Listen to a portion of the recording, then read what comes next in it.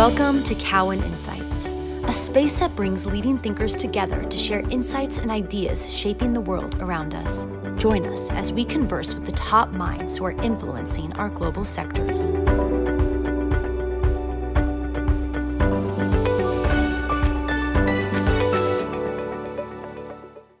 Hi, it's Oliver Chen, Cowen's Retail and New Platforms Luxury Analyst.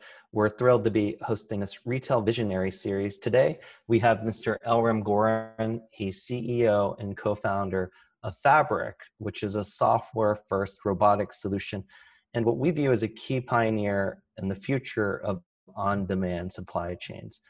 Previously, Mr. Goren served as a major in the Israeli Defense Forces, managing R&D teams and multidisciplinary operations in the technology intelligence unit, and he holds a BS in physics and electrical engineering from Technion Israel Institute of Technology and an MBA from Tel Aviv University.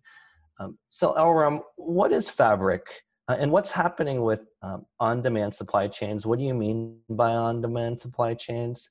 And what's important in terms of automation and grocery, the innovation that's occurring there? Well, Oliver, first of all, thank you for having me. It's a pleasure. So Fabric is a company with a mission to enable on-demand logistics for everyone. And what we mean by that is we're building the services and tools that allow businesses to offer fast deliveries, fast as in 1 hour, same day, sometimes next day deliveries to their customers. Those customers could be businesses or consumers, but to do that in a way that's economically sustainable and scalable from an operational perspective. So at the end of the day, what we're here to solve, if we're looking at online groceries, for example, is to solve a problem that exists today where online retailers are losing money on every order that they're fulfilling and delivering. So we are building the tools for them to do that in a way that's not just faster from a customer experience perspective, meaning same day and on demand, but also profitable. And we're doing that by leveraging the tech that we built. This is where software and robotics kick in, that allow us and them to do the same operations and better operations or faster operations in much better unit economics. Elram, what's happened with consumer expectations and how has this mattered to your business? And in the midst of the pandemic, so much has been changing rapidly. Right.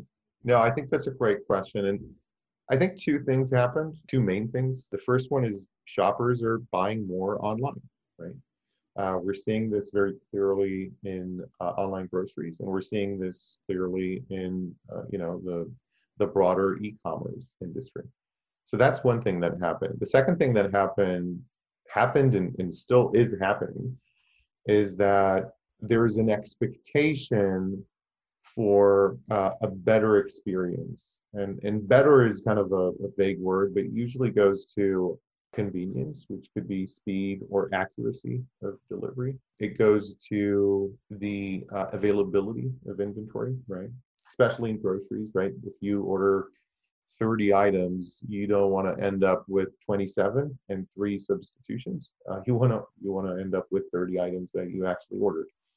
And then definitely cost. Right. So people are willing to pay a bit more, but whether it's groceries or general merchandise, they are cost sensitive. And the more the operations get efficient, the more value consumers can get. So I think that one is definitely a journey, the customer expectations piece, but they have been changing in the past year or so, given everything that we've seen with COVID. And Elram, how does Fabric help meet that challenge of profitability? And what are micro-fulfillment centers for people who've never heard of that? So micro-fulfillment centers, that's a kind of a fancy term for taking your fulfillment operation. And instead of operating it 50 miles away from town, do it in the neighborhood, right? But also, which will drive, faster deliveries, and it will drive cheaper last mile costs. To do that, that's very challenging in sustainable unit economics because you're actually going against economies of scale, right? You're going towards a distributed model versus a centralized one. Now, this is where Fabric's software and robotics kick in. So in order to make call it a 6,000 square foot fulfillment operation, something that actually makes sense, you do need to be very efficient in how you do things, and you do need to process enough throughput for that operation to make sense. And this is what Fabric is doing. So Fabric is building these unique atomic units, which we call micro fulfillment centers. And what they allow us to do and our customers to do is to process sufficient throughput through a very small footprint, and to do that in efficiencies that make sense for industries like online groceries. And once you're able to do that, then the combination between the local nature of that operation and the efficient nature of that operation basically creates a new operating point in the P&L of the businesses that we serve that for the first time allow them to be fast and profitable. And that's really the strong combination. Elram, how would you contrast your robotics/hardware capabilities versus your software and how those interact with each other and establishing your points of difference for how the industry is changing? Right. So I think Fabric took an approach here that's quite unique, which said, well, first of all, it needs to be a combined solution, right? It needs to be a software solution, it needs to be a robotic solution. It also needs to be an end-to-end operational. So these are kind of the three levels here. And in that sense, I think Fabric is unique because it has that operational layer. So Fabric is building tech, and it is kind of offering that tech solutions to others, but it is also an operator on its own. So we have our own micro fulfillment networks, and we're selling on-demand fulfillment services from those solutions. So we are, in a way, our own customers when it comes to the tech. So that's one thing. The second thing is that in the balance between software and robotics, so Fabric took an approach that said that you really need to rethink the entire solution. So we didn't take the approach of let's kind of leverage existing kind of old or legacy technologies. We said, okay, we're going to need to build this, and there was a good reason why we did that. And then the second, I think, principle was that between hardware or robotics and software, we want the robotics piece to be as reliable, robust, low cost, scalable as possible, which actually means it needs to be very simple in a way. And at the same time, to have software do as much of the heavy lifting as it can. And this is how we ended up with a solution that's extremely modular, it's extremely flexible, and it has this balance between robotics that's not necessarily that sophisticated. You have other players with more sophisticated robots with more sensors and more, fancy hardware and things like that. We actually wanted to not do that and built robots that are simple enough in a way, but that serve our architecture and allow the software to do its magic. Elram, how many facilities are now live, and who are some of your partners? Would also love elaboration on the recent deals with Walmart and FreshDirect. Actually, Fabric started, we established the company in 2015. We did our first round of funding in 2016. The reason I'm mentioning this is where we actually started working as a kind of a real company. And we launched our first operation in late 2018. So it took us a good 2 years to incubate the technology, which makes sense when you're building things from scratch. So we actually started our operations in Tel Aviv, Israel in 2018, and we partnered with Israel's largest health and beauty retailer. Their name is Superfarm. They have more than 200 stores across Israel. So we've launched our first operation there, and we then partnered with Israel's second largest grocery chain. That's Rami Levy. And we've launched our first grocery operation in Tel Aviv in late 2019. We are actually now in the process of expanding our operation in Israel. And that's definitely very, very exciting with existing customers and with new customers. And in the US, we are launching with Fresh Direct quite soon, actually, in the next month or so. And that's going to be an operation that's going to serve the Washington, D.C. area in Maryland. As you've mentioned, Oliver, Walmart announced, their partnership with Fabric a few weeks ago, and that's coming up, later this year. And what's very exciting is that we have 2 more cities that we're launching with our same day proposition. That's going to be a service proposition in New York City. That's launching in the next couple of months, and in Dallas later this year. And in those cities, what we're planning to do, and we actually already have some of it already in place, definitely here in New York, is to start building those networks of micro-fulfillment centers and offer on-demand logistics services to our customers. Walmart and Fresh Direct are large and prestigious. Why would they choose to partner with you versus doing this organically or doing it by themselves? I think what the choice they've made here is almost threefold, right? They made a choice to go after micro-fulfillment. That's choice number one. They made a choice to partner and not necessarily build this on their own. And I think that mainly goes to the fact that when you build such solutions, that requires, sufficient time and expertise. And I think they've found that there are partners who do that, and it makes sense to partner with them. And then the third choice is to partner specifically with Fabric.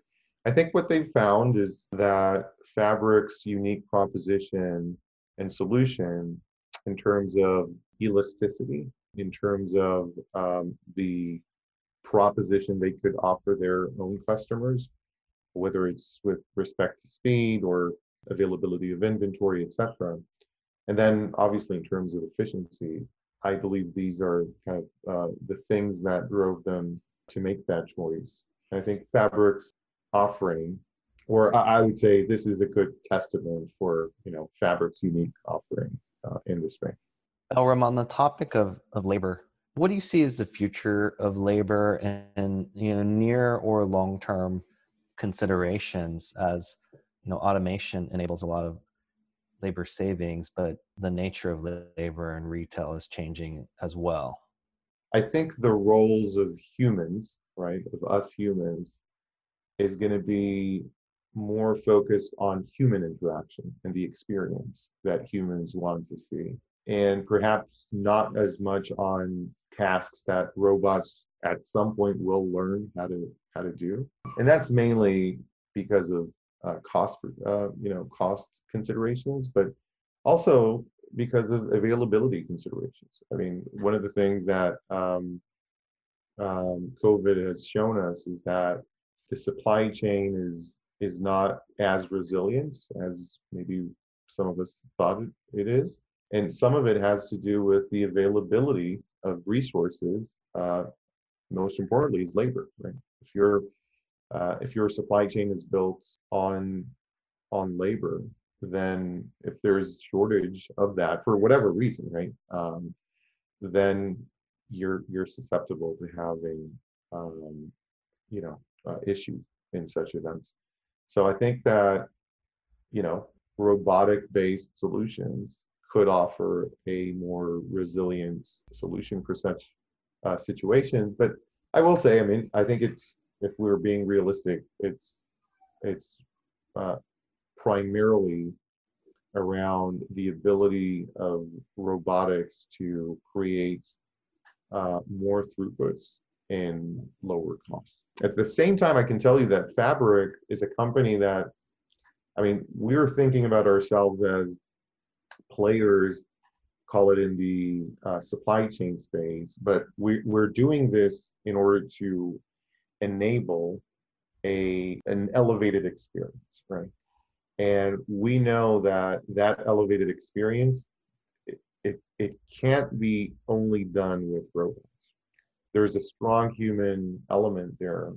And what I'm seeing is that we're going to see more humans in the areas where we're better at, which is actually those human interactions. Whether it's when you go to a grocery store and have an interaction with the butcher or the person in the deli or what have you, and less about things that in time robots are probably going to be able to do. Balancing humanity and driving automation and really enhancing the service proposition through what I call magic plus logic as well. Would just love your take on what's been most fun about this journey, and any closing remarks you may have, Elram. The thing that creates the most satisfaction is to see how a group of people, does that journey from point A to point B. To me, this is what drives me. In that sense, you could have suggested that you could replace micro-fulfillment with something else, and that would be as fun. And I wouldn't necessarily argue with you. I think, for me at least, to see that process of a group of people being able to achieve something, although there are a lot of barriers, right? There are a lot of things that are hard in this journey. That's what drives me. Beyond that, I think that, I feel like we're very fortunate to be operating in a time where we can offer the market something that, from a timing perspective, even is the right time, right? Micro fulfillment 5 years ago, when we started this journey, was call it a weird idea, right? Nobody really took it very seriously. And I think there are a lot of things, or there are a few things, I should say, that happened during those years that we didn't initiate, we weren't in control of, but we were fortunate enough for them to happen, which allowed us to be in a position to offer what it is that we're offering today. And fortunately for us, we're at a point where the market reacts very well to that. So I guess in that respect, we can be very thankful for how much fortunate we've been in this journey. Yeah, what's really remarkable is infinite demand and the market opportunity, and also creating a complicated, automated solution across software, hardware, and partnering with companies in a modular, flexible way. So Elram, it's been a pleasure to speak with you. Thank you so much for your time today. Appreciate it, and thank you very much for having me, Oliver. Thanks for joining us. Stay tuned for the next episode of Cowen Insights.